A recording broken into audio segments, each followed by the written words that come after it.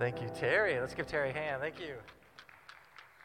Well, good evening, everybody. Let's all stand as we open the service tonight. We have Pastor Ed bringing the word tonight, and we got Gary Ray as our special guest. And we are going to be opening by the reading of Psalm 90, a prayer of Moses, the man of God. Lord, you have been our dwelling place in all generations. Before the mountains were brought forth, or ever you had formed the earth in the world, even from everlasting to everlasting, you are God. So teach us to number our days, that we may gain a heart of wisdom. Oh, satisfy us early with your mercy, that we may rejoice and be glad all our days. And let the beauty of the Lord our God be upon us, and establish the work of our hands for us. Yes, establish the work of our hands. Let's stop there and pray. Father, we thank you for this weekend, Lord, that is a start of a new year, Father. I pray that your blessing would be poured upon each of us, Lord, as we enter this new year, Father God. May we continue to be led by your Spirit. May you continue to speak to us through these meetings when we gather, Lord God. Be with Pastor Ed as he brings the word tonight. May you speak clearly, Father, and may all of us just be brought into fellowship with you in this place, we pray. In your name, and all of God's believers agreed by saying, amen. Why don't you guys turn around and say hello, and then we will worship.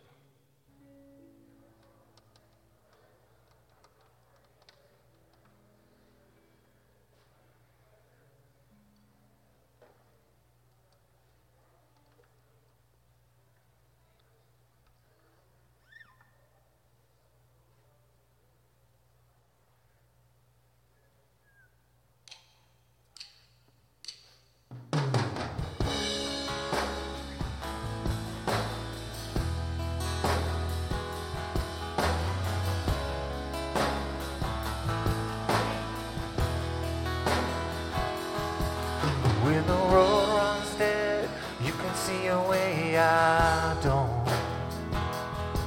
And it makes no sense. You say that's what faith is for.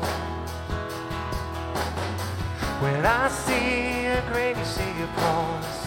When I see a grave, you see a door. And when I'm at my end, you see where the future starts. Don't know how you make a way, but I know you will. I don't know how you make a way, but I know you will. You've been good on every promise, from Eden to Zion, from every dead end and out of that grave. I don't know how you make a way, but I know you will. When the world's on fire, it's not like you don't have a plan. When the earth gives way, on this rock your church will stand. Nothing has ever once surprised you. Nothing has ever made you flinch. And when it all shakes out, the gates of hell don't stand a chance. I don't know how you make a way, but I know you will. I don't know how you make a way, but I know you will. You've been good on every promise, from Eden to Zion, through every dead end, out of the grave. I don't know how you make a way, but I know you will. You pulled my heart from Egypt. You carved a road through sea, from all our chains to endless praise. The story ends in the end. And when we cross that Jordan, look back from where we've been. All our chains to endless praise. The story ends in you. I don't know how you make a way, but I know you will. I don't know how you make a way, but I know you will. You've been good on every promise, from Eden to Zion, through every dead end and out of that grave. I don't know how you make a way, but I know you will. I don't know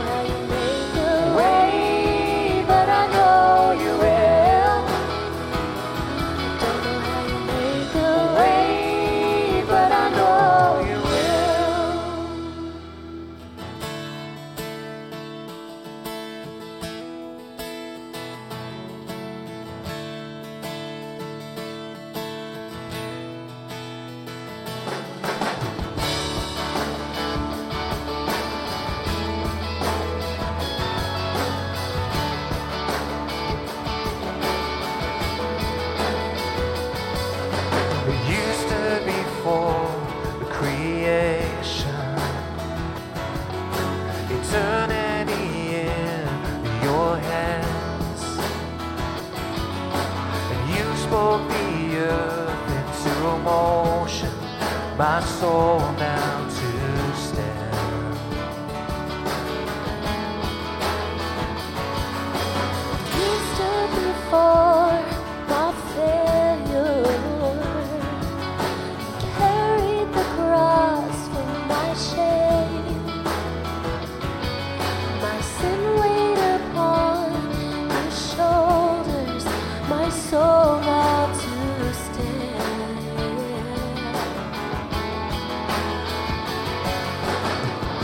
So I'll stand with arms high and heart abandoned. Fear not, for the one who gave it all. I'll stand, my soul, Lord, to you surrendered. All I am is yours.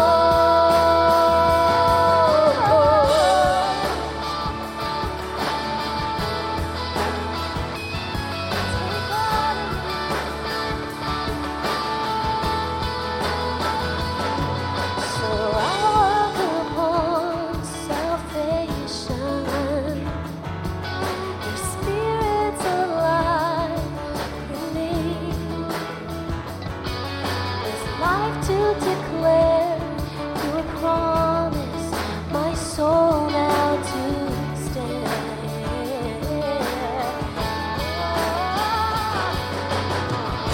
So I'll stand with arms high and heart abandoned. Fear not, for the one who gave it all. I'll stand, my soul, Lord, to you surrendered. All I am is yours. All I am is yours, All I am is yours. and all I am is yours, All I am is yours. and all I am is yours, all I am is yours. So what can I say? And what could I do but offer this heart, oh God, completely to you? So what can I say? And what could I do but offer this heart, oh God?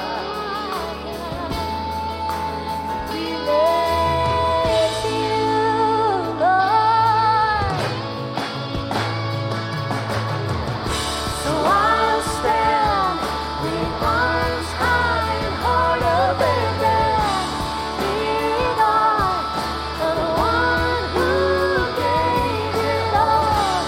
I'll stand, my soul, Lord, to you surrendered. All I am is yours.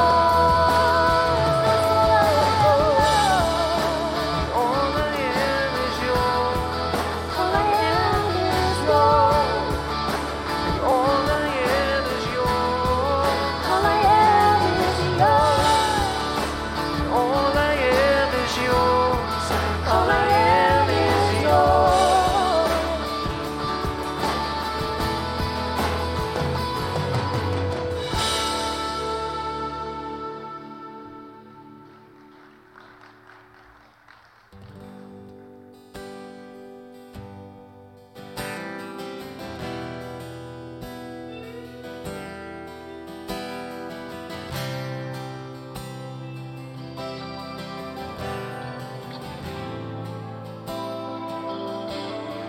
Blessed assurance, Jesus is mine. He's been my fourth man in the fire, time after time. And born of his spirit, and washed in his blood. in what he did for me on Calvary is more than enough. Let's sing, I trust in God, 'cause I trust in God, my Savior, the one who will never fail. He will never fail. And I trust in God, my Savior, the one who will never fail. He will never fail. And I trust in God. The perfect submission, and all is at rest. And I know the author of tomorrow has ordered my steps. So this is my story, and this is my song. I'm praising my risen King and Savior all the day long. I trust in God, my Savior, the one who will never fail. He will never fail. And I trust in God, my Savior, the one who will never fail. He will never fail. And I trust in God.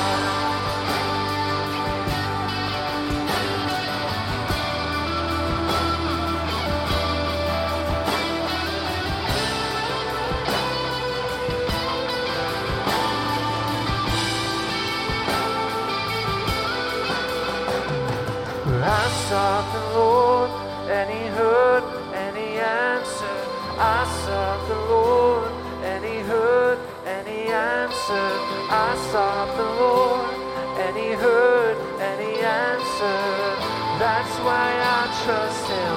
That's why I trust him. I sought the Lord, and he heard, and he answered. I sought the Lord, and he heard, and he answered. I sought the Lord, and he heard, and he answered.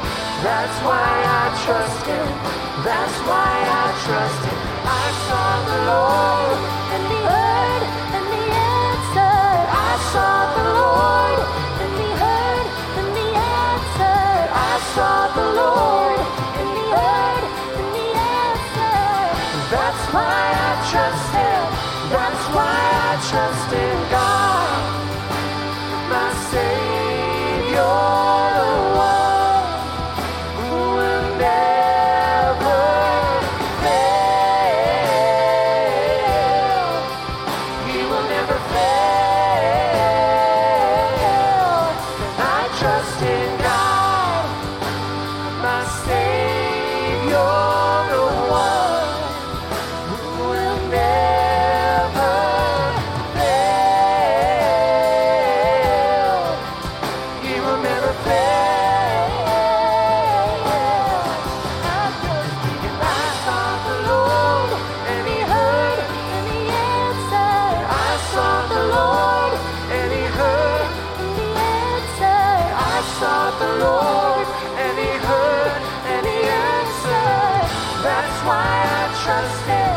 That's why I trust in God, my Savior, the one who will never fail. He will never fail. And I trust in God,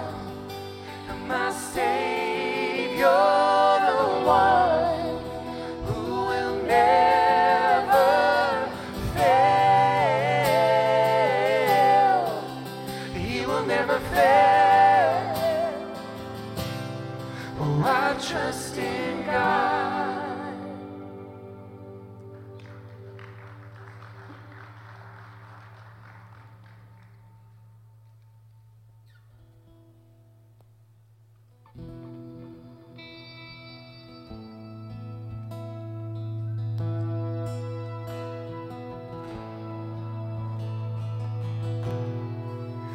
Are you hurting and broken within? Overwhelmed by the weight of your sin, but Jesus is calling. Have you come to the end of yourself? Do you thirst for a drink from the well? But Jesus is calling.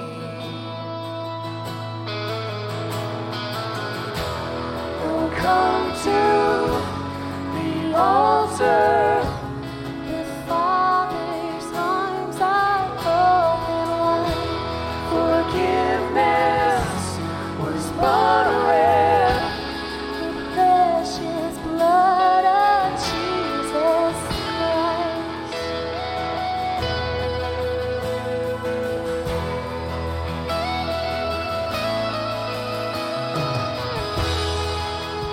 Leave behind your regrets and mistakes. Come today, there's no reason to wait.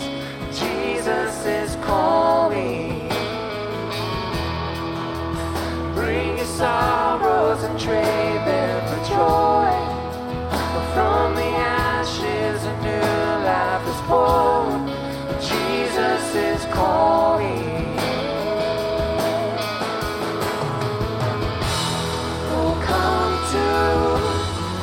Altar. The Father's arms are open wide. Forgiveness was bought with the precious blood of Jesus Christ. Oh, come to the altar. The Father's arms are open wide. Forgiveness but with the precious blood of Jesus Christ.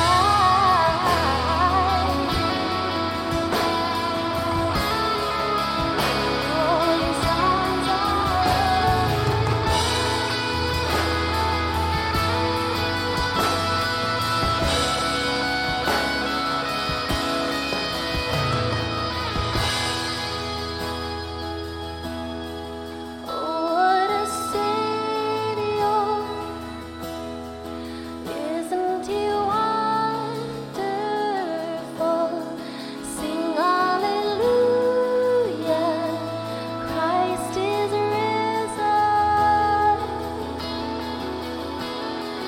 bow down before Him, for He is Lord of all. Sing hallelujah, Christ is risen. Oh, what a Savior! Isn't He wonderful?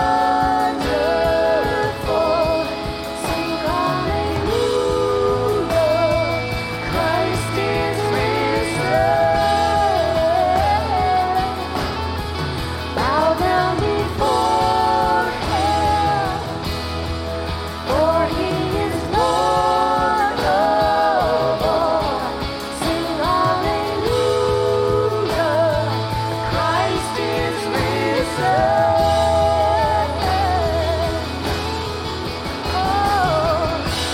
Oh, come to the altar. The Father's arms are open wide. Forgiveness was bought with the precious blood of Jesus Christ. Oh, come to the altar. The Father's arms are open wide. Forgiveness was bought with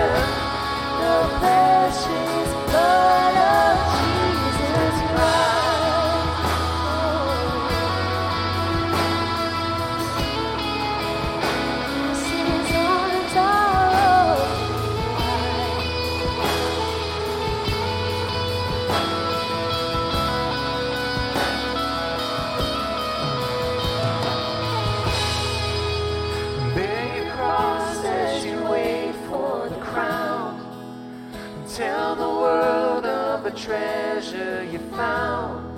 Jesus is calling. Jesus is calling.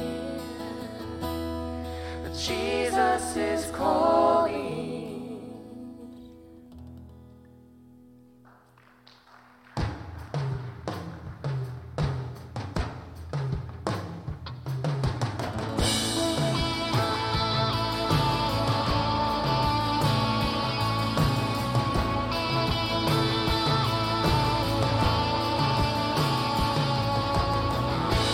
Remember those walls that we call sin and shame? They were like prisons that we couldn't escape. But he came and he died and he rose. Those walls are rubble now.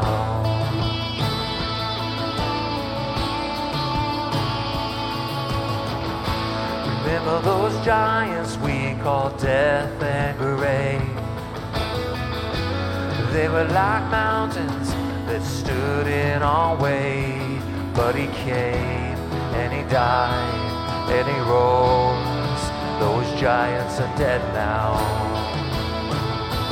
This is our God, this is who he is. He loves us.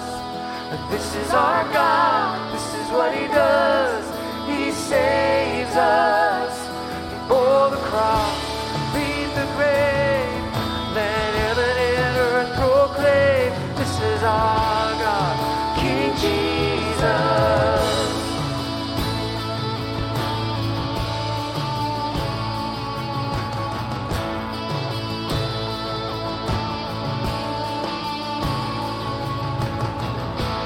Remember that fear that took our breath away.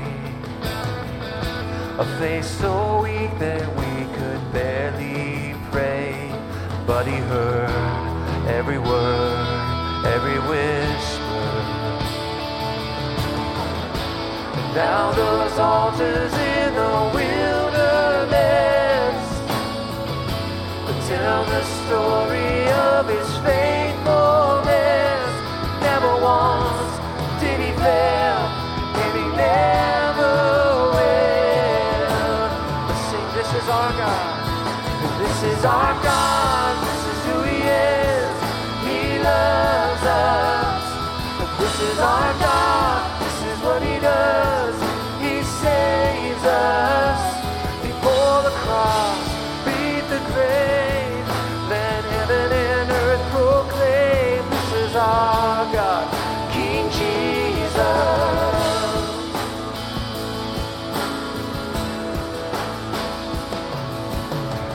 Who pulled me out of that pit? He did, he did. Who paid for all of our sins? Nobody but Jesus. Who rescued me from that grave? Yahweh, Yahweh. Who gives the glory and praise? Nobody but him. This is our God. This is who he is. He loves us. This is our God. This is what he does. He saves us. Before the cross, beat the grave. Let heaven and earth proclaim. This is our God, King Jesus. Before the cross, beat the grave. Let heaven and earth proclaim. This is our God, King Jesus.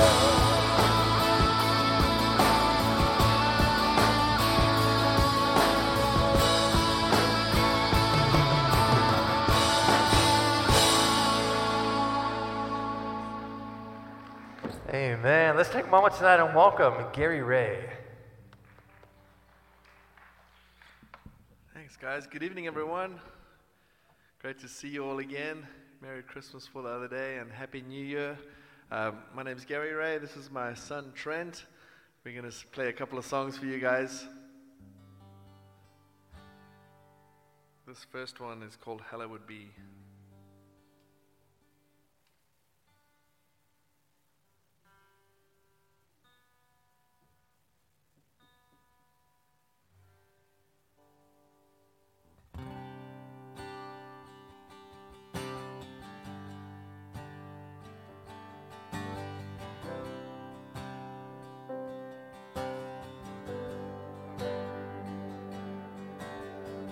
faces to the ground, we bow in reverence.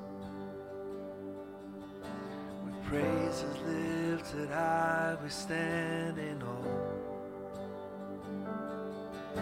The splendor of your glory is too much for me to bear.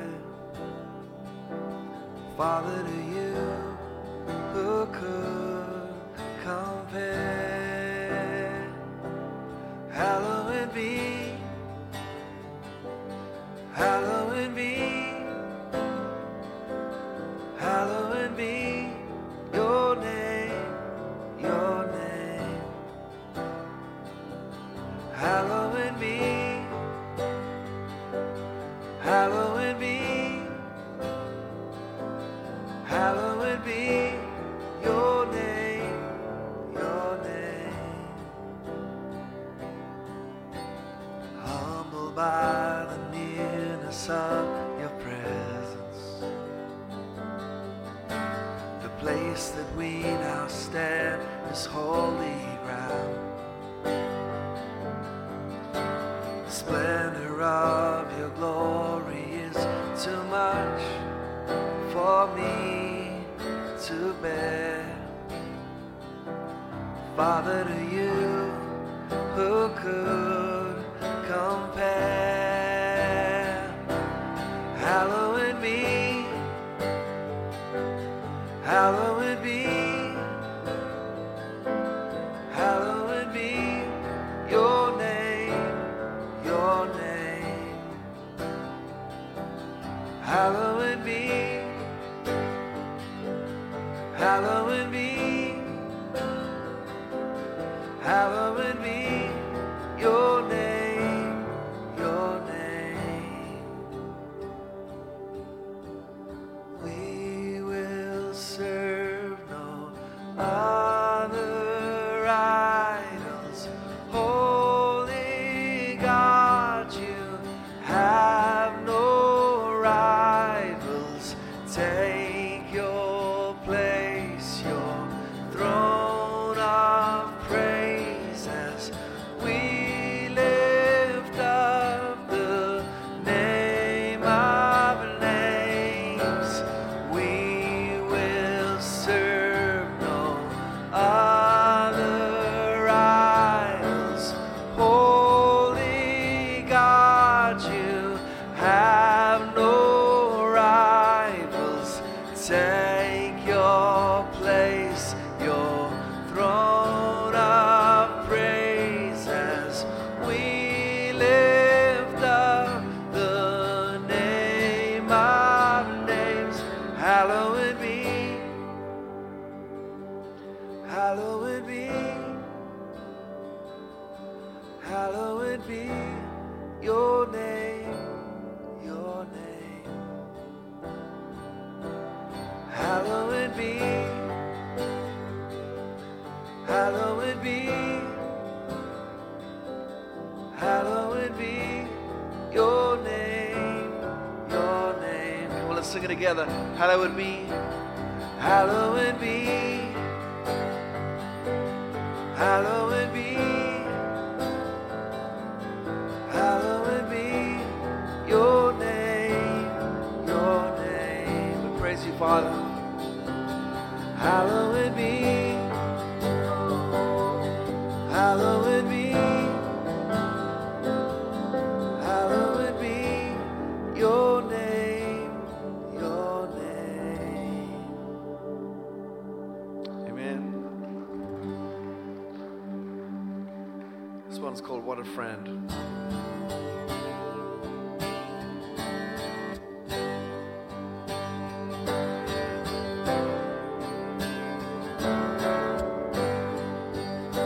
Jesus our reason, Jesus our King, Jesus our freedom, all we need is Him. He's our provider, and He's why we sing. Our heart's desire, all we need is Him, yeah.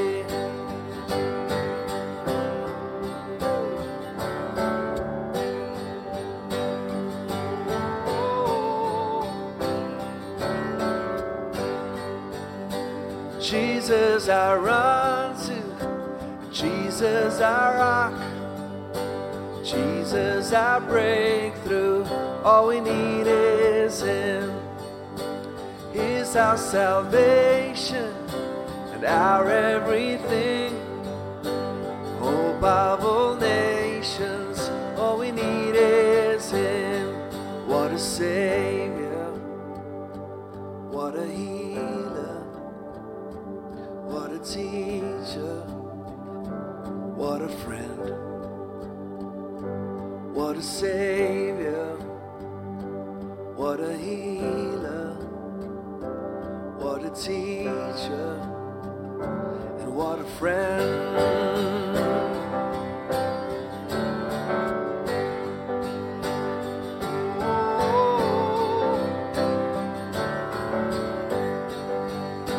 Jesus I run to, Jesus I rock, Jesus I break through. All we need is Him. He's our salvation and our everything. Hope of all nations, all we need is Him. What a Savior, what a healer, what a teacher, what a friend. What a Savior, what a Savior, what a healer, what a teacher, and what a friend.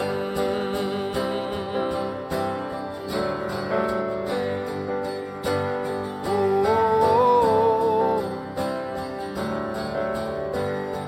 what a friend.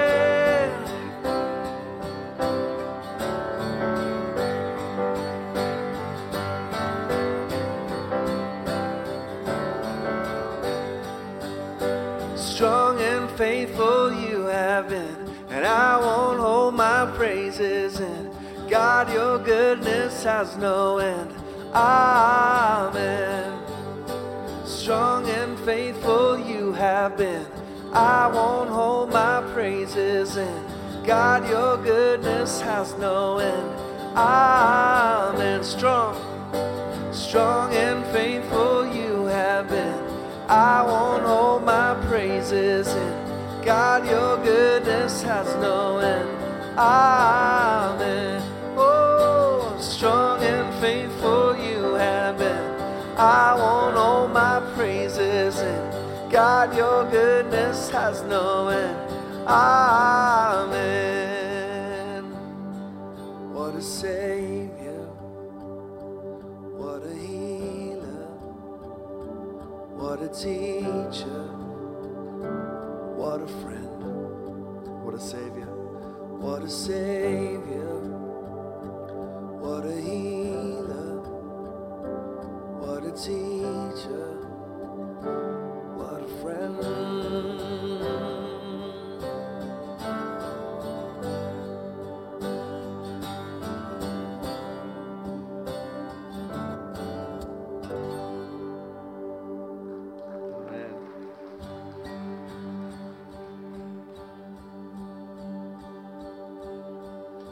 We need you, Lord. The land is dry and our souls are thirsty. We need you, Lord. We can't survive without your mercy. You're the only one with the words of life. We need you, Lord. The land is dry and our souls are thirsty.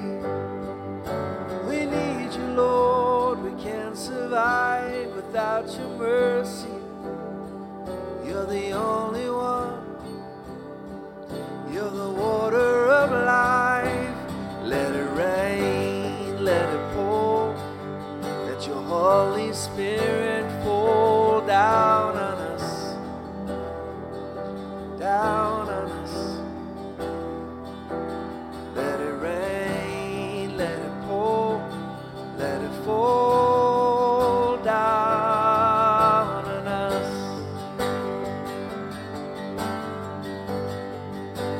We need you, Lord. We need you, Lord. The land is dry dry and our souls are thirsty. We need you, Lord. We can't survive without your mercy. You're the only one, the water of life. Let it rain, let it pour. Holy Spirit, fall down on us, down on us. Let it rain, let it pour, let it fall down on us. Lord, we know that you are here now. We pour out our praise. Come and manifest your presence. Move in this place. Move in this place. Lord, we know. Lord, we know that you are here now. We pour out our praise. Come and manifest your presence. Move in this place. Move in this place. Oh,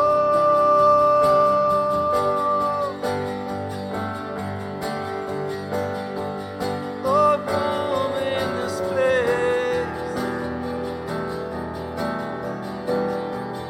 Oh, move in this place.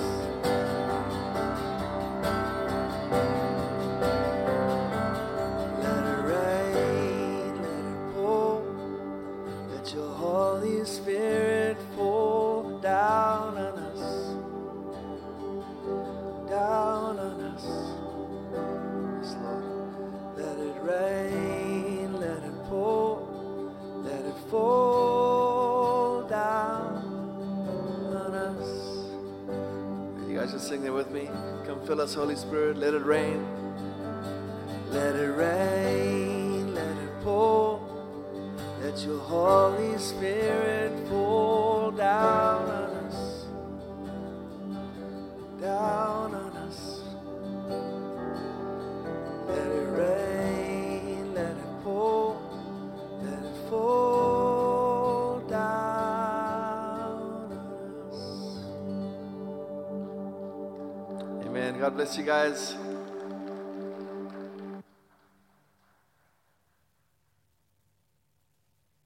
Gary, whoa, thank you, Gary. Give it up for his son on piano. Come on, that was amazing. Awesome. Well, let's take a look at this week's announcements.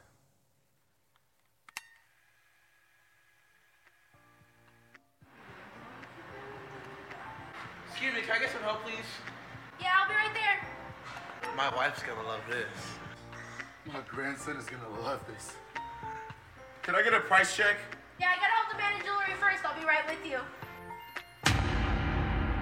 But I was here first. I have dinner with my wife in 30 minutes. I need this now. My wife is the most precious thing in the world. Not to me. I don't care. I don't care what you think about. My grandson friend. needs this right now, and I need to know how much is it? God is on my side. We need help in the bookstore. Can you guys come and fill in the application, please? Ladies first. Thank you. Why is it? It's 9 a.m. Why is it open? Don't be like these guys. Make sure you read your weekly bulletin so you know when the services are on.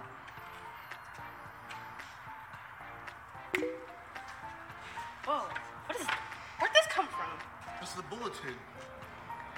Oh, that's why. They're closed. Oh, wait, it says here that they resumed January 3rd. So we wasted all that gas for nothing. I don't know, We'll man. see you guys January 3rd. No, I'm no rocket scientist, but I think they need help in the bookstore, guys. So let's get those applications in, okay? Let's stop now and pray and just prepare our hearts for tonight's message. Father, we thank you, Lord, so much for the grace that you have poured upon us, Lord. As we woke this morning, as we go to sleep tonight, Lord, we know that your mercies have covered us, God. We ask that as we study your word tonight, as Pastor Ed brings your word, Father, I pray that our hearts would be transformed to be more like you, Father, to be the people that you created us to be, Father God. Make us like you, we pray. In your name, amen.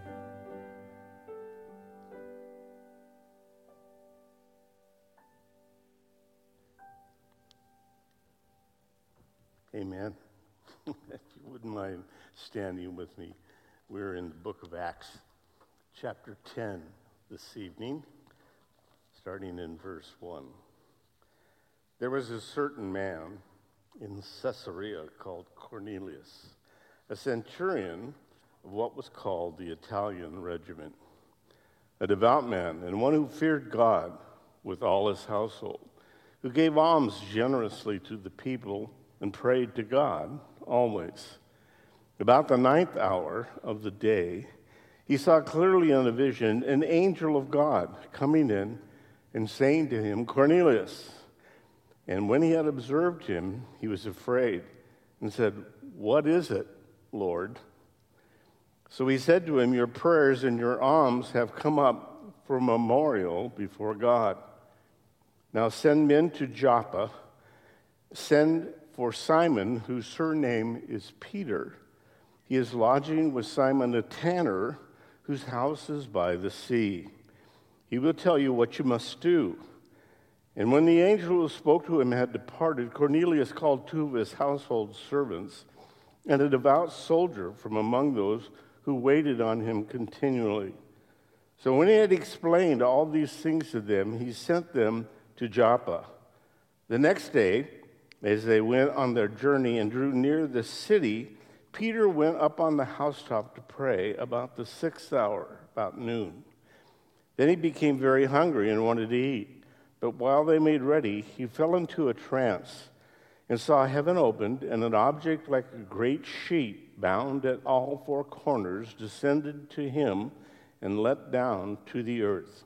In it were all kinds of 4-footed animals of the earth, wild beasts, creeping things, and birds of the air. And a voice came to him, Rise, Peter, kill and eat.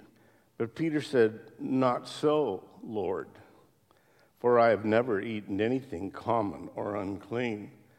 And a voice spoke again to him a second time, What God has cleansed, you must not call common. This was done 3 times, and the object was taken up into heaven again. Now when Peter wondered within himself what the vision which he had just seen meant, behold, the men who had been sent from Cornelius had made inquiry for Simon's house and stood before the gate. And they called and asked whether Simon, whose surname was Peter, was lodging there. While Peter thought about the vision, the Spirit said to him, Behold, 3 men are seeking you. Arise, therefore go with them, doubting nothing, for I have sent them. Then Peter went down to the men who had been sent to him from Cornelius, and said, Yes, I am he whom you seek. For what reason have you come?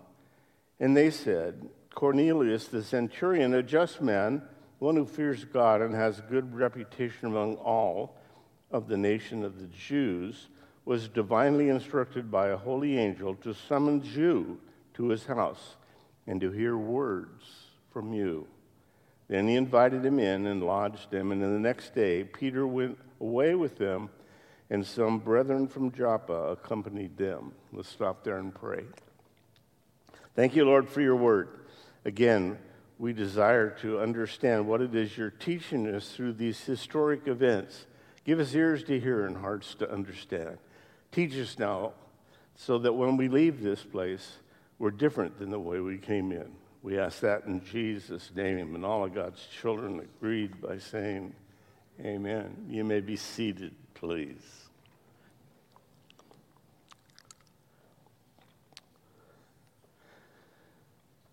Interesting section of Scripture having to do with, although kosher foods are mentioned, it's really talking about something much broader, much deeper, much more important than that. A while back, I was in Sacramento, California, and I was reading a copy of the Sacramento Bee, and it had a story in it of a Christian school teacher. Her name was Dottie, who decided to take the summer off and drive around the United States. So she bought a truck, a good used one, and a trailer, and she set out. But a few days later, rounding the curve on I-5, in rush hour traffic, her truck blew the water pump. It was a hot summer day. So she pulled to the side, and in spite of the traffic jam she caused, nobody seemed interested enough to help her. And so she leaned up against her truck and she prayed, "Please, God, send me an angel. Please, one with mechanical abilities." In less than 5 minutes, a big, noisy Harley rumbled up, ridden by an enormous man sporting a long ponytail of black hair, massive beard, and full tattooed arms. With an air of confidence, he jumped off and, without even glancing at her, went to work on the truck. A couple of minutes later, he flagged down a larger truck, attached a tow chain to the frame of the disabled truck, and whisked the whole 56-foot-long rig off the freeway into a side street where he found an auto parts store, got a new water pump, and quickly replaced it. The intimidated schoolteacher was too dumbfounded to say anything, especially when he turned around and she read the words on the back of his leather jacket, "Hell's Angels, Oakland, California." As he finished the job, she finally got up the courage to say thank you so much and was able to carry on a brief conversation. Noticing her surprise at the whole ordeal, he looked her straight in the eye and said, "Don't judge a book by its cover. You probably have no idea just who you are really talking to." And with that, he smiled, closed the hood of the truck, straddled his Harley, and with a quick wave, was gone as fast as he had appeared. So, the first thing to learn from that article was that when we pray for an angel, we should always be very specific what kind of angel we want. We might get a hell's angel or a heavenly one. So sometimes God uses issues like that. He designs them, I think.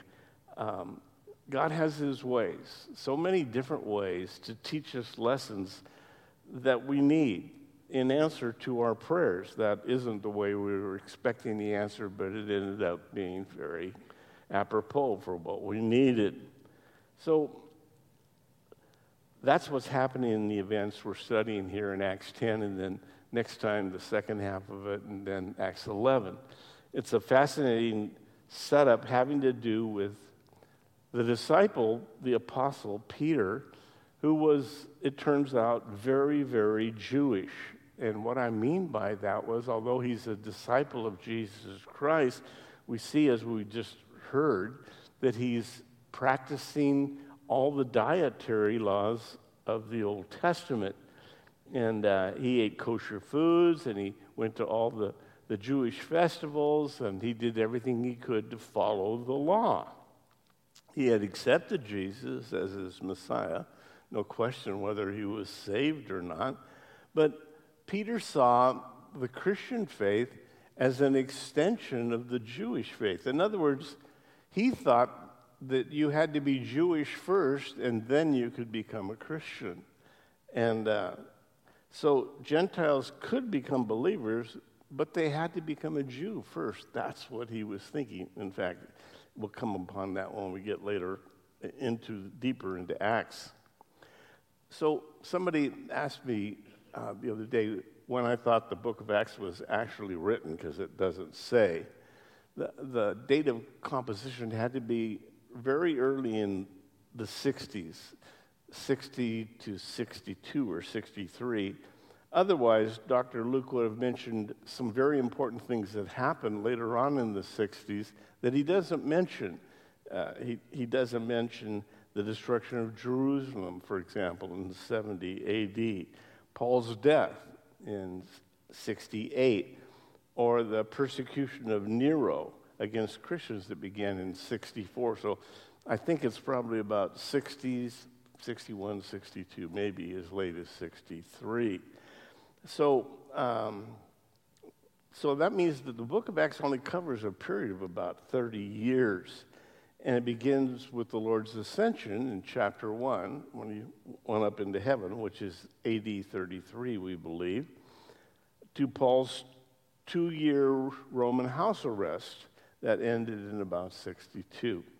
So this chapter, where we are right now, is about 10 years after the resurrection of Jesus. We're on the brink of a new day, you might say, in church history, of Gentiles being saved. Up until this time, the concept of any Gentile receiving salvation hadn't really happened. In other words, Peter, you'll remember, was speaking on Pentecost, and 3,000 people got saved, but they were all Jews who were there for the feast of Pentecost. And then again, a little bit later, for 2,000 more, they were all Jews. Now, yes, Peter did go north with John to the Samaritans and preach there, but the Samaritans were Jews with their own high priest, their own version of the Bible, their own version of the temple. So we haven't really seen, as we've been traveling through this, any Gentiles getting saved. And that's what we're about ready to be introduced to. Cornelius is a Roman centurion. That's a line officer, about the equivalent of a captain in the U.S. Army. And he has 100 men. That's what the name centurion means, a century, 100 men. He's over. And so he's a man who's living in the military stronghold in Israel of the Roman army. They all lived in this area that we're reading about. So Hebrews 8:13 said that the old covenant is closing down. In that, God says, a new covenant, he has made the first obsolete. Now, what is becoming obsolete and growing old is ready to vanish away. So, Jesus talked about a new covenant that was coming. He said there, you can't put new wine in old wine skins, referring to that. It's useless in Matthew 9:16 to patch an old cloth with a new cloth patch, because it would shrink and tear away. So, the food restrictions, the feast, the Sabbath, circumcision, new moons, all are gone. And it's a shocking change for Peter and really the rest of the disciples. And this episode concerning Cornelius is a very important one. So important that there's 3 different references to it in the book of Acts. So this is the change in focus of just going to Jews, now going to Gentiles, of which probably most of us in this room are Gentiles. I think the Holy Spirit wants us to see 3 things in this lesson. Number 1, believers initially resisted the idea of evangelizing Gentiles. The Jews weren't going to the Gentiles, they were just going to other Jews, Christian Jews. Then finally, they accepted it because God is speaking so clearly here. And then thirdly, God used Peter as the leaders of Jerusalem apostles to open the door to the Gentiles. It's interesting to me, instead of Paul, who was the Jew of the Jews, it's Peter that he uses to touch these Gentiles here that we're just reading about. So, to remind you, at the end of Acts 9, we left Peter in a port city of Israel called Joppa. Today it's Jaffa, Jaffa. Then it was Joppa. You can hear the two. After he'd been used by the Lord to raise up a woman from the dead, Tabitha. This chapter opens with an introduction to this Roman officer, his name Cornelius, living in just up the coast from where Peter is in Joppa. It's only about 30 miles up to Caesarea.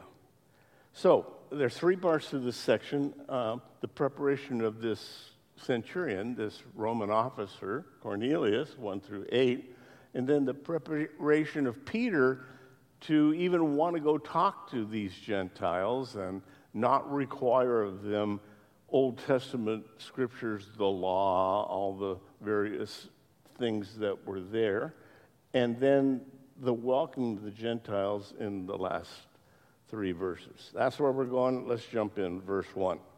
So there was a certain man in Caesarea called Cornelius. So the first thing Dr. Luke tells us about this Cornelius is that he's an officer in the Roman legion, something that would have made him all the more hated by the Jews because they were, in fact, overflowing the land. Patriotic Jews would see them as an invasion force. Cornelius was a very common Roman name at the time, and centurions were over a command of 100 men. They were on the same level, as I mentioned, a captain, and they were part of a cohort. Now, a cohort contained 600 soldiers, so there were 6 of these line officers, over 100 troops each. And he's talking about this Italian regiment. There were 32 of these Italian regiments. So we just have a lot of details because of all the Roman historians that were writing during this time, especially Josephus. But a legion, a Roman legion, was 6,000 troops. So each legion was divided into these 10 cohorts, and then 6 centuries or 6 centurions over them. So he's in Caesarea. It's a beautiful spot. Still to this day. This is the harbor of Joppa where Peter is staying. In fact, the house that he's staying in has been identified, and it's quite famous. You can actually go and visit it. Herod it's from this city, I should say, that Jonah left to go to Nineveh, and he went the wrong way, and then he had a little whale time, and after he spent some time in the whale, then he got to Nineveh. But it was from this harbor that he left. This was the main harbor at the time in Israel. There's a next shot, please. This is Caesarea, and this is the Pontius Pilate stone. I mentioned it to you last time if you were here. I mention it again because it's a very important placeholder in the history of archaeology. This stone was found in Caesarea, where Cornelius is from and where Peter's about ready to go. And it was discovered by that Italian archaeologist, a woman who is examining, and if you could read it, it actually does say Pontius Pilate Prefect. And that was a cornerstone on a building that was repurposed for something else, and she found it and became very famous for it. And her name is Maria Teresa Fortuna Cavenet. And it was found right next to that. That is the amphitheater, and notice the beautiful harbor around it, the waves breaking out there. And it is a spectacularly beautiful sight. It's where the Roman legion stayed. It's where Pontius Pilate's residence was. It's cool by the Mediterranean, where it's pretty warm inside Israel. And so it's the headquarters of the governor in Judea. Verse 2, a devout man, one who feared God with all his household, who gave alms generously to the people, and prayed to God always. Wow, pretty long list of qualifiers for this Roman officer. He's devout. The word is interesting. Eusebus, the U means well.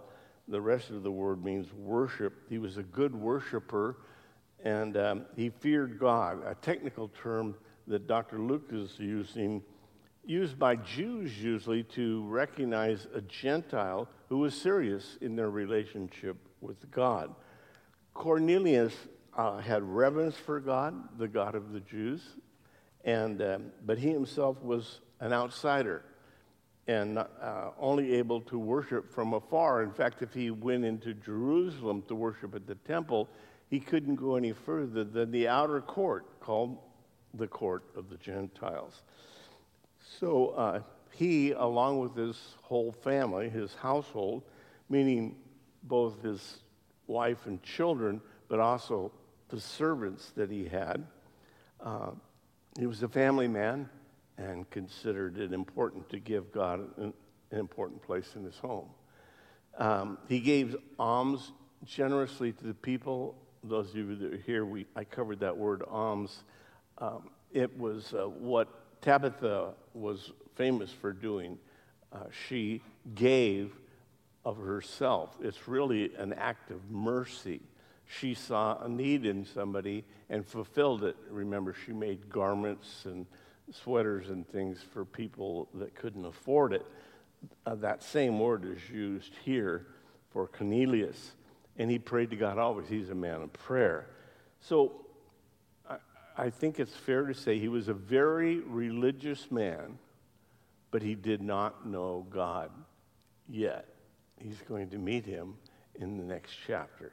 So it's not unusual to find religious people in the world.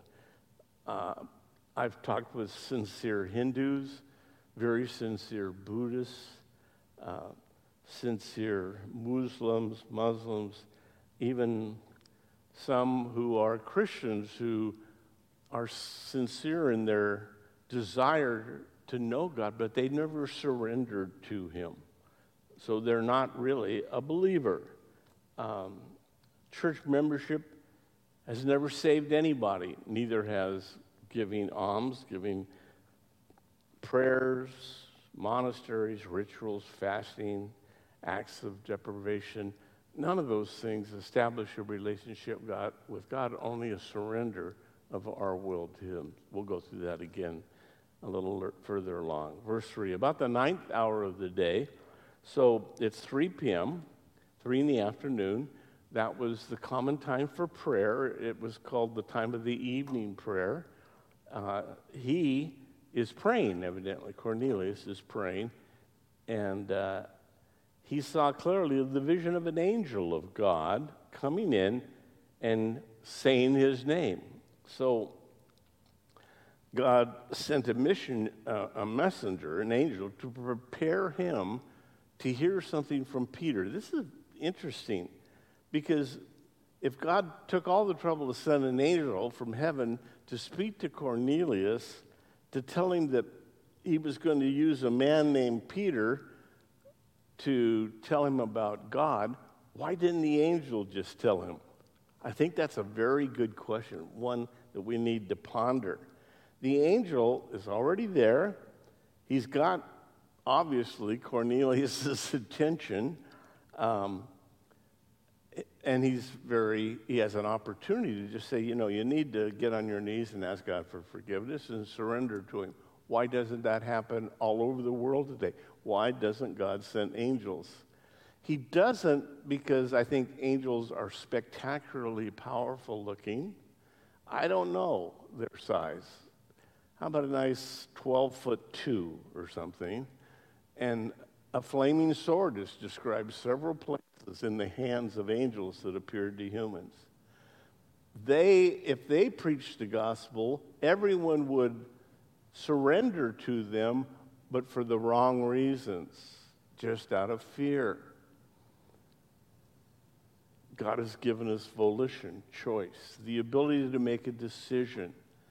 And so he doesn't force us by spectacular displays of power or something, or a mighty angel. He's left that for you and for me to do with other people, to talk about what God has done in our own life and be relatable so other people hear it from another person rather than a spectacular, great word, spectacular angel. So God's gift to man is free will, and we have a choice. and he honors that.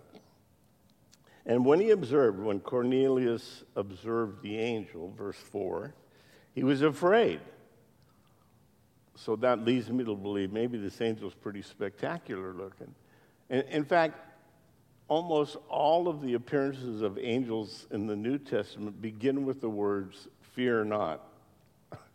So I'm thinking we'd all be shaking in our boots if we met an angel face to face. So he was afraid, this Roman legionnaire. "What is it?" he says, "Lord," after he said his name. And he said to him, "Your prayers and your alms, your good works, your gifts of mercy have come up for a memorial before God." God had taken note of your prayers, Cornelius, and of your offerings, of you helping people that had needs. These were rising up to God, verse 5. "Now send men to Joppa." Here's what the angels come to tell him to do.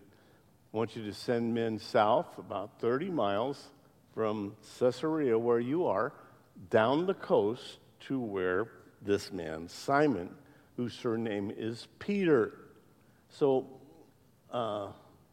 that's another shot of Joppa. And so north of it, there's a map, is Caesarea. And Jerusalem, you can see, is interior, Samaria's interior, the Galilee, Capernaum, all of those are inside.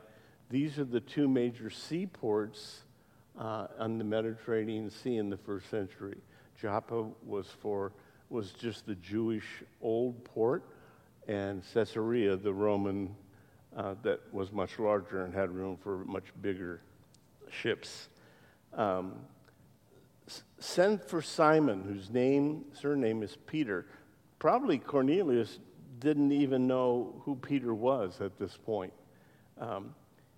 But he knew that he should do whatever God told him to do through an angel. And the angel says, "Peter is lodging with Simon the tanner, whose house is by the sea, and he will tell you what you must do." Now, this is actually a picture of Simon the tanner's house. It's been obviously rebuilt and redone, but if you can't quite read it very good, but it's actually a church today, and a small church. You go inside, and the back of it opens up onto the harbor. So that's the description in verse 6. He's lodged with Simon the tanner, whose house is by the sea, and then he will tell you what you must do. So you can go hang out in Joppa and see the same spot where Peter was for, I think it's $4 to get in. That's a joke. Okay. Verse 7. "And when the angel who spoke to him had departed, Cornelius called two of his household servants and his household servants and a devoted soldier from among those who waited on him continually." Now remember, Cornelius' whole house reverenced God like he did. So his servants and the other soldiers that were there. Verse 8, and so he explains all these things to them, and he sends them down the coast 30 miles to Joppa.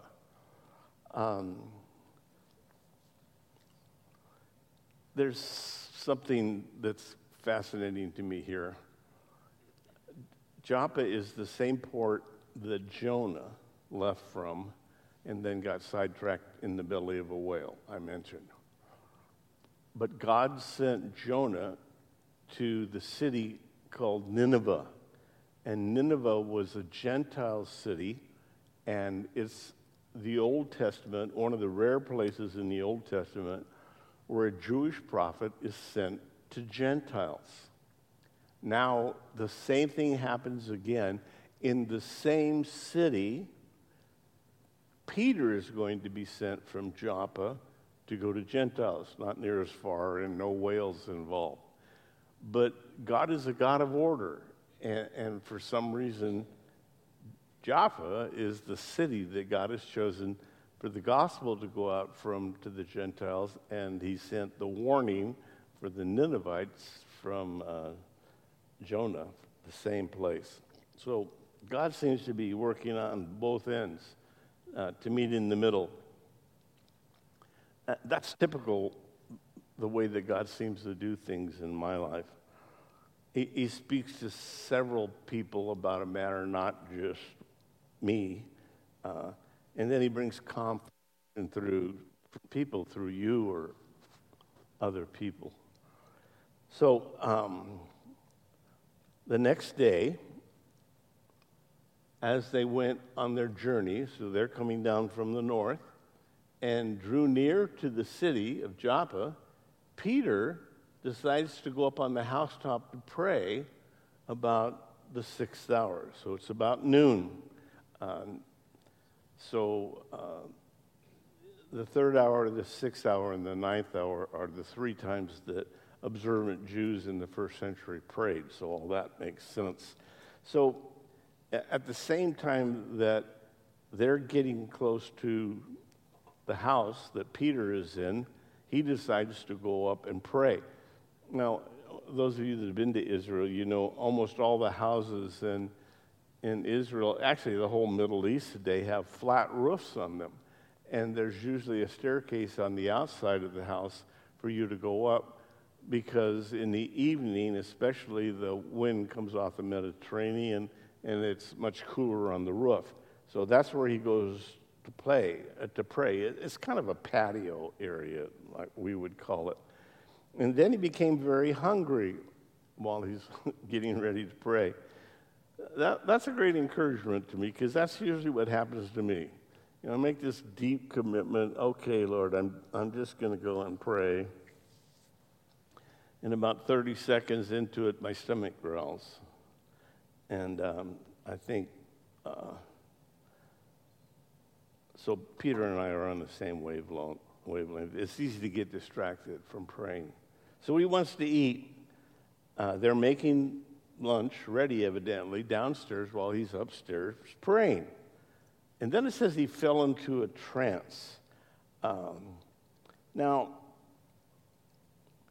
he's very hungry, but then God is going to give him a vision, and he seems to lose consciousness, verse 11.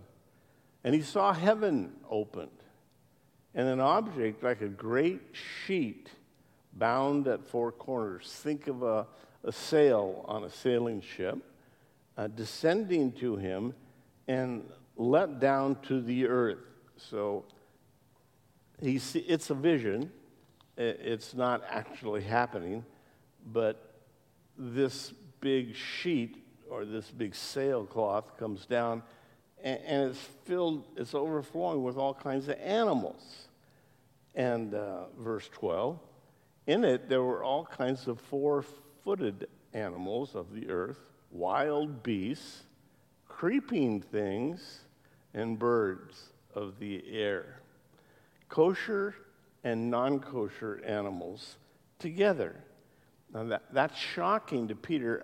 Unless you've been raised in a kosher home, it wouldn't impact most of us in this room. But his next words are even more shocking to Peter. Verse 13, and a voice came to him and said, "Rise, Peter, kill and eat." It's lunchtime, Peter. How about a bacon burger with lobster and something like that? But Peter says, "Not so, Lord." Peter has gotten pretty good at saying no, Lord, to God. And he says, "For I've never eaten anything common or unclean." Now, in Matthew 16, Peter took Jesus aside when he said he was going to be killed, offered up. And he said, "Far be it from you, Lord, this shall not happen to you."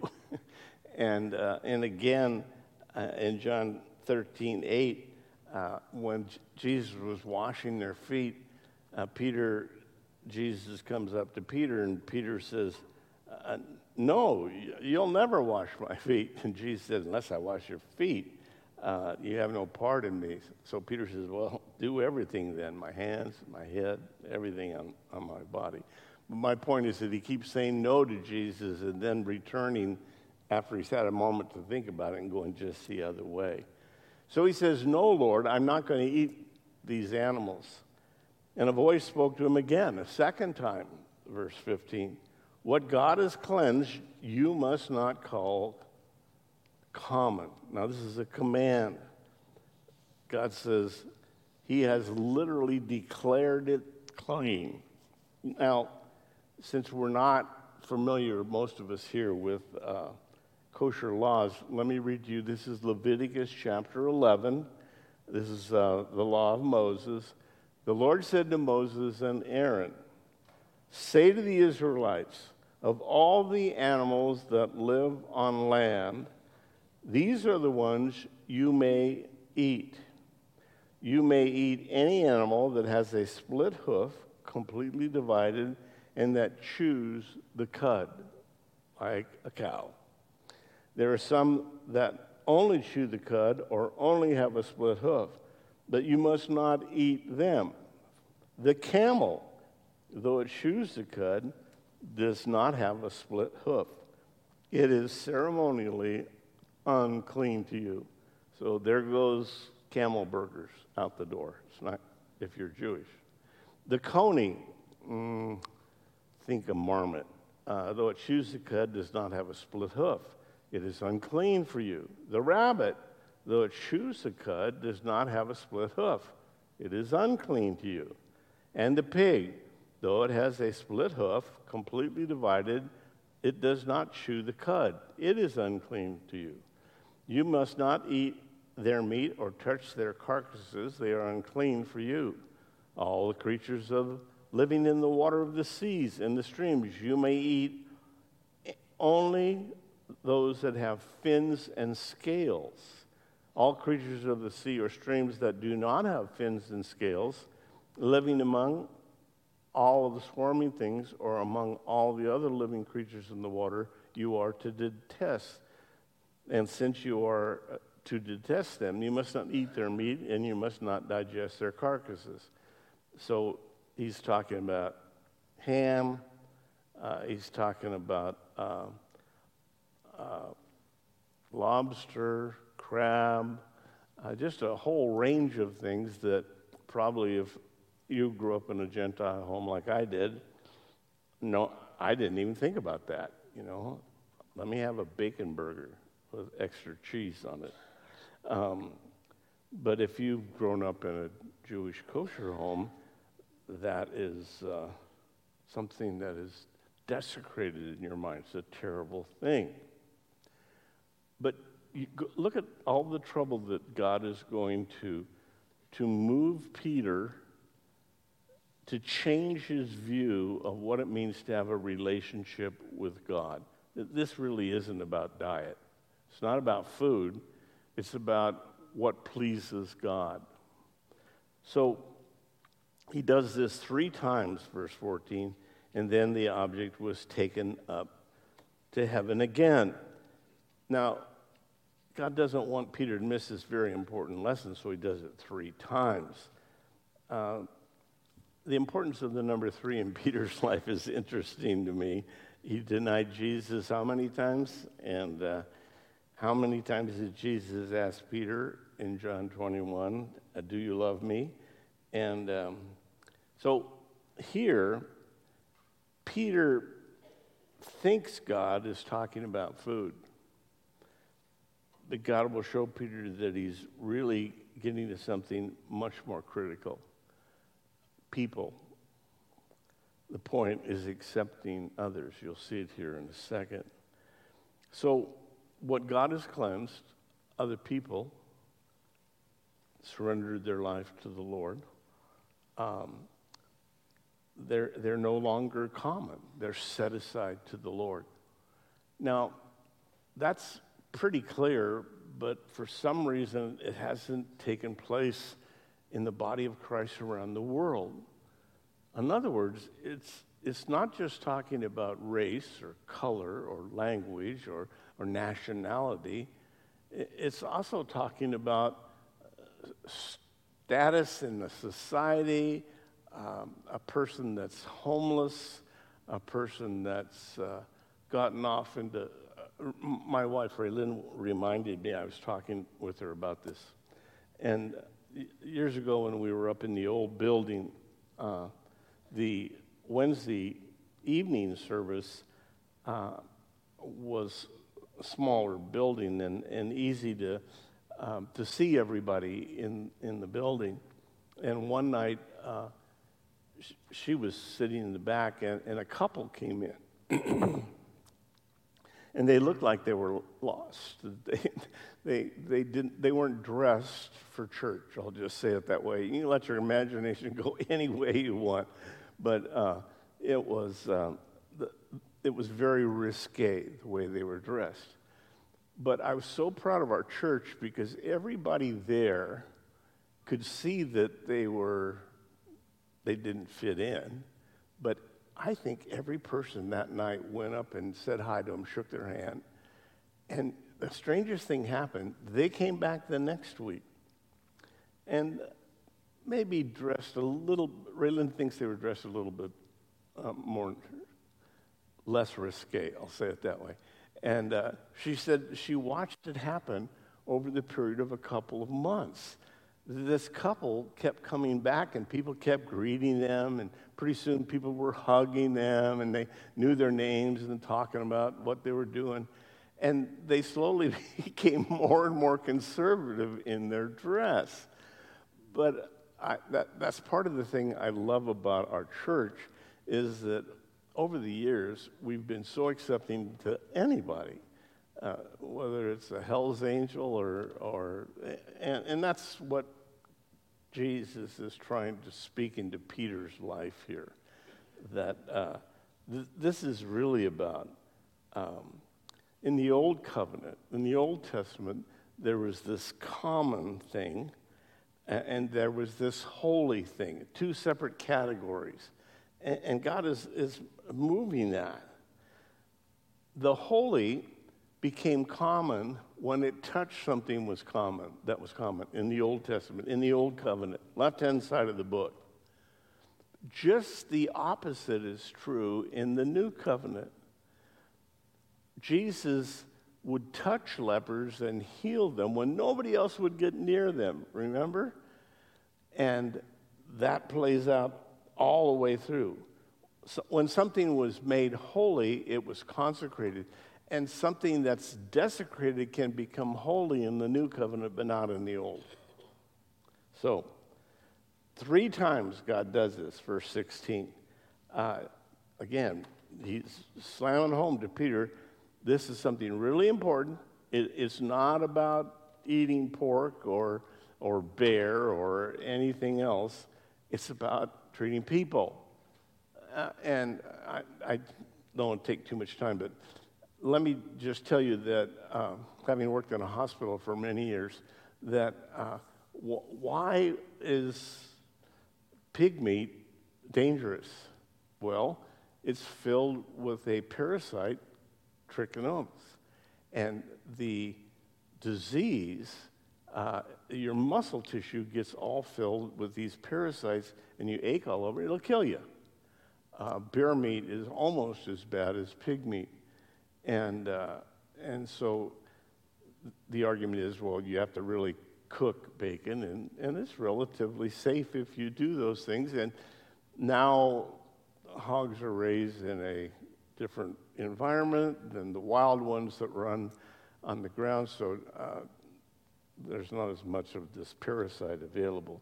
But anyway, there's a very practical reason for not eating these various animals. And bottom feeders on the ocean, it's the same thing. They're filled with all kinds of strange bacteria and things.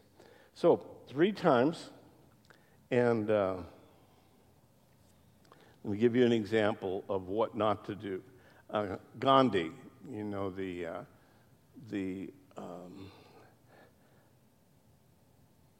man who was really responsible for introducing India to destroying the caste system of all the levels of society in India. But he was studying in South Africa, and it's really kind of a sad story, but somebody had given him a Bible, and so he started reading the New Testament, and he became excited about the Sermon on the Mount especially. And so he looked for a church in South Africa, and he went in one Sunday, his first visit to a church. And he walked up holding his Bible, and as he started going to the front door, an usher stopped him. And he said, I'm sorry, we don't allow mixed races here. You have to go to that church down the street. Well, he left, and he never went back. But he wrote in his memoirs, if Christians have caste differences also, I might as well remain a Hindu. There was an opportunity for him to hear the gospel and get saved. And a church's own prejudices, their discrimination is what kept him from becoming a believer. Galatians 3:28, there's neither Jew nor Greek, Paul wrote. There's neither bond, slave, nor free. There's neither male nor female, for you are all one in Jesus Christ. Verse 17, now while Peter wondered within himself what this vision of this giant sheet coming down and all these animals, which he had made, really meant, behold, the men who had been sent from Cornelius had made inquiry for Simon's house and stood before the gate. So Peter's thinking, what in the world do you mean, Lord? But at that very second, a knock comes at the front door. And God's making a connection between these Gentiles that are waiting outside to see him and the sheep and the animals that were part of law. Verse 18. And they called and asked whether Simon, whose name was Peter, was lodging there. So Peter hears them downstairs talking. Then Peter thought about the vision. And the Holy Spirit, verse 19, that's capital S, the Holy Spirit said to him, behold, 3 men are seeking you. So God is speaking to his heart. Probably Peter, at this point in his life, never would have gone with these Gentile messengers, something that no devoted Jew would do. But God specifically told him to do so beforehand. These men are seeking you. 3, there's that number 3 again, poor Peter. Verse 20. Arise, therefore, go down and go with them, doubting nothing, for I have sent them. Now, that doubting nothing is a single Greek word. It's diakrino, and it literally means not to discriminate. So God says, go down and go with them. Don't discriminate, for I have sent them. So the unclean animals on the sheet came down from heaven. These men have also been sent by God to Peter, and he needs to connect the dots. Peter went down, verse 21, to the men who had been sent to him from Cornelius and said, yes, I am he who you seek. For what reason have you come? Peter, you weren't supposed to discriminate. Doubting nothing. Just go, Peter. Don't doubt. Don't ask questions. But he does. And they answer. Cornelius the centurion, verse 22, a just man, one who fears God and has a good reputation among all the nation of the Jews, was divinely instructed by a holy angel to summon you to his house to hear words from you. God told our centurion to come and get you. Peter is impressed, verse 23, last verse. Then he invited them in and lodged them. They stayed in the house, which is unusual because Peter invites the Gentiles to stay in a tanner's house, which is unclean because tanners have contact with dead animals. But the Simon the tanner must have been connected to Tabitha we looked at last time, and so he must be a Jewish believer, and God is working on him too. So Peter invites Gentiles to stay at the tanner's house that night, and the people, and then it says, some brethren from Joppa accompanying him back up to Caesarea by the sea. So Acts 11 will tell us that he has 6 Jewish believers from the church of Joppa going with him. So 2 important lessons here. For believers, God accepts anyone. So must we.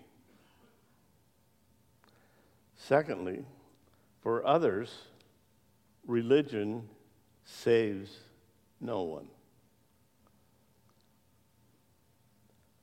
One of my favorite authors already in heaven was a pastor named Dr. Harry Ironsides. He pastored Moody Memorial Chapel in Chicago from 1930 to 1948. And he loved this section of Scripture we just went through, particularly what God said to Peter.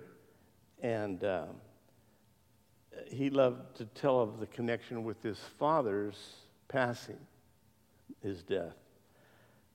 He said, I've heard my mother tell that when my own dear father was dying, this passage of Acts 10, 11, and 12 was running through his mind.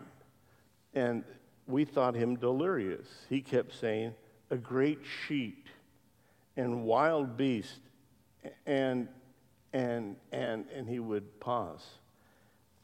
He seemed to not remember the next word, but went back and started over again. And once more, he came to the same place, a great sheep and wild beast and something. A friend bent over, thinking he was stuck, and said, John, it says creeping things. And he said, oh, yes, that's how I got in. Just a poor, good-for-nothing, creeping thing. I got in, saved by grace. So, no matter how low, how vile, how utterly useless and corrupt or unclean the soul might be, that soul who trusts in Jesus is in the sheet let down from heaven. Got connected? So, and it will lead to peace in heaven for eternity.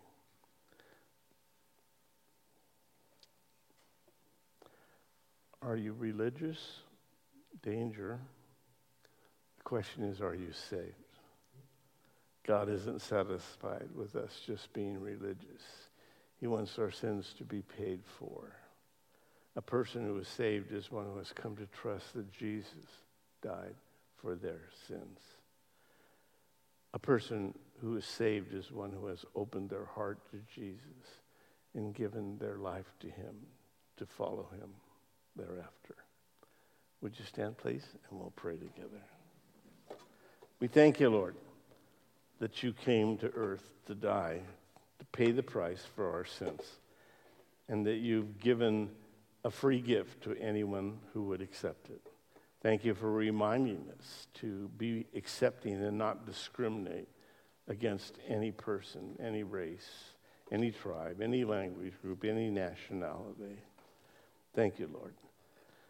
And Lord, we pray for anyone here this evening that might be here visiting or might not know you or have never surrendered their lives. Lord, we pray that you would touch them. Christians, please pray. So I wonder if there's someone here this evening who, as I went through this, you realize, you know that you're a sinner. Nobody has to tell you that. But you've never surrendered to God and asked him to forgive your sins. This moment is for you. We'll just take a second to give you an opportunity. If you'd like to know that your sins are forgiven, if you'd like to know that you're going to spend eternity with God, if you're ready to surrender your life to God, would you let me know you're ready by looking up at me and raising your hand? I won't embarrass you or anything. I'll just acknowledge it, and then we'll pray together. Anyone here this evening that needs to surrender their life to the Lord and ask him to forgive their sins? I don't see any hands. So we'll just assume you've all already done that. So let me put Moses' blessing on you. He said, "Now may the Lord bless you and keep you. May he make his face shine upon you. May he lift up his countenance upon you and be gracious unto you. And may you be filled with every gift of the Holy Spirit and be useful to God in the days and weeks ahead." God bless you. Have a wonderful evening. Good night.